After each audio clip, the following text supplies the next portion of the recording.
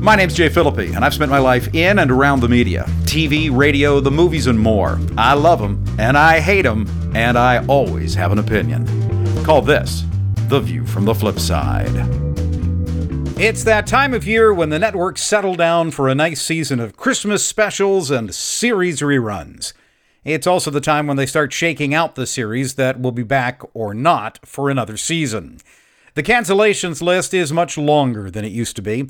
That has less to do with the quality of the shows than it does with the fact that there are more networks that are creating original series programming. Back in the day, it was ABC, CBS, and NBC. Then Fox and the CW. Now you have all the streaming networks that are discovering that no matter how great the concept sounded at the beginning, a lot of television programs never manage to pull it all together. And as long as we're being honest here, most of the programs canceled won't be familiar to any of us. They didn't draw an audience, and some were yanked after only a few episodes. As I scan down the list, I see plenty of shows I don't recognize. On ABC, there's The Crossing, Alex Incorporated, and Take Two. On NBC, we say goodbye to Shades of Blue, Champions, and The Brave, while CBS shuts off the lights on Salvation and Zoo. Some big names got the boot as well, like the utterly dreadful Murphy Brown reboot. Great bloodlines don't always help either. Marvel saw several of its series dropped, with Daredevil, Iron Fist, and Luke Cage all being dropped by Netflix. For those jonesing for more MCU television, the Disney Plus initiative is looking at a whole series of series involving secondary characters from the movies. And there will always be programs that have run the course and are ready to step out of the spotlight. Veep ran through 7 seasons before HBO announced the end. The Big Bang Theory will depart at the end of its 12th season, much to some folks' delight. Fox's Gotham made it through 5 seasons before getting the axe. Some shows even get canceled for reasons that have nothing to do with things like ratings. NBC has dropped The Megyn Kelly Show after the show underperformed and the star kept putting her foot in her mouth. And House of Cards collapsed after Kevin Spacey got caught up in charges of inappropriate behavior. From my personal viewing list, there is at least one show that won't be coming back that I will miss. NBC's Reverie was an interesting idea with a technology that allows people to live out their dreams via a computer link-up. It will be interesting to see if any of the next round of shows are any better. Life takes you some strange places. Go back, say, 3 years. I had no idea what a cryptocurrency was. Last year, I heard some stories about something called Bitcoin and the outrageous amount of money a single one of these, whatever they are, were worth. Then, this past year, I ended up working on a 9-book series. I was the narrator for the audiobook versions on all kinds of cryptocurrency and the background of the digital currency concept. Based on my conversations around here, most people are still somewhere in the range of never heard of it to, yeah, maybe? So a quick swing through the background. Cryptocurrency is a digital kind of money, not like PayPal, which is based in regular cash and just uses a digital system to transfer that money. Cryptocurrency is entirely digital. It is virtual. It is not controlled by a government or an organization. New money is created through solving problems that are in code. That's where the crypto comes from. Here comes the 2 most important features that figure in this story. Anyone can create a cryptocurrency, and the values of the currency can be extremely volatile. They're not backed by any real assets like gold, and there is no insurance against loss. All of which means it is a buyer beware environment right now. Starting about a year ago, you may have seen many celebrities pushing cryptocurrencies. And that brings us around to the story for today.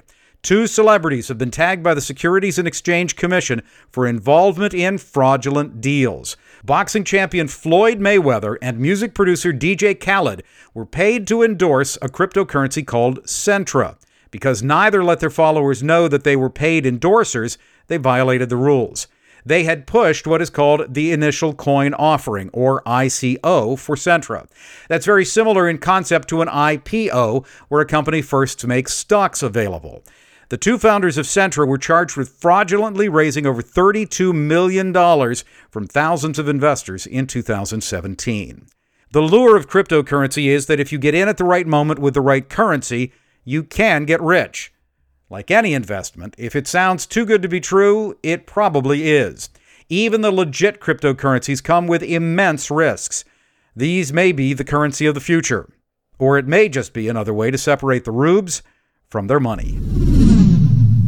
One of the great things about the internet is that just when you think you found all the strange weirdness that it can possibly possess, it surprises you with something new. This is also one of the worst things about the internet. One of the criticisms of Twitter from its earliest days is that it tends to make a narcissist out of us all. At its worst, it becomes all about how you feel, what you think, what you're eating, what you're doing. Here's a little clue from all the rest of us to all the rest of us. None of you are that interesting. But it's possible that I have found the most self-involved part of our self-involvement on social media. At least the Twitter portion of it. It begins with a promoted post. Now, a promoted post is a tweet that you pay Twitter to spread far and wide. Rather than only your followers seeing your brilliance, you can pay for more people to see it. For people promoting businesses, services, products, or brands on the social platform, this is a perfectly logical concept, and therefore not the topic of conversation here today. No, these are people who are paying to have just ordinary tweets pushed out to the wider world. If you want to check this out, there is a Twitter account that specializes in them. Slide on over to @advertisedtwit to see all the mundane and occasionally insane things people are paying to have promoted. I must admit, when I first checked out the feed, my thought was, yeah, so I see this kind of stuff all the time. Here are some recent tweets featured. A tweet complaining about customer service and canceling an account. One that reads, and this is going to challenge my professional enunciation, real eyes, realize, real lies. Another that says, hey Twitter, guess what? And several that appear to be total gibberish. Again, I see this kind of stuff on Twitter every day, but these are tweets people have paid money to promote. The current average cost for such a promotion is $1.35 an engagement. For gibberish. Who has that kind of money? My favorite one, though, was by @BrendanBigley, which reads, hey, I'm Brendan. Sometimes I buy Twitter ads telling people to have a good day, and this is one of those times. Hey, have a good day. Or night. Promoting a tweet, about a tweet, wishing everyone a good day. That is money well spent, in my opinion. Call that The View from the Flip Side. The View from the Flip Side is written and produced by Jay Philippi. You can follow this program on Twitter @Radio Flipside or visit our website at viewfromtheflipside.com.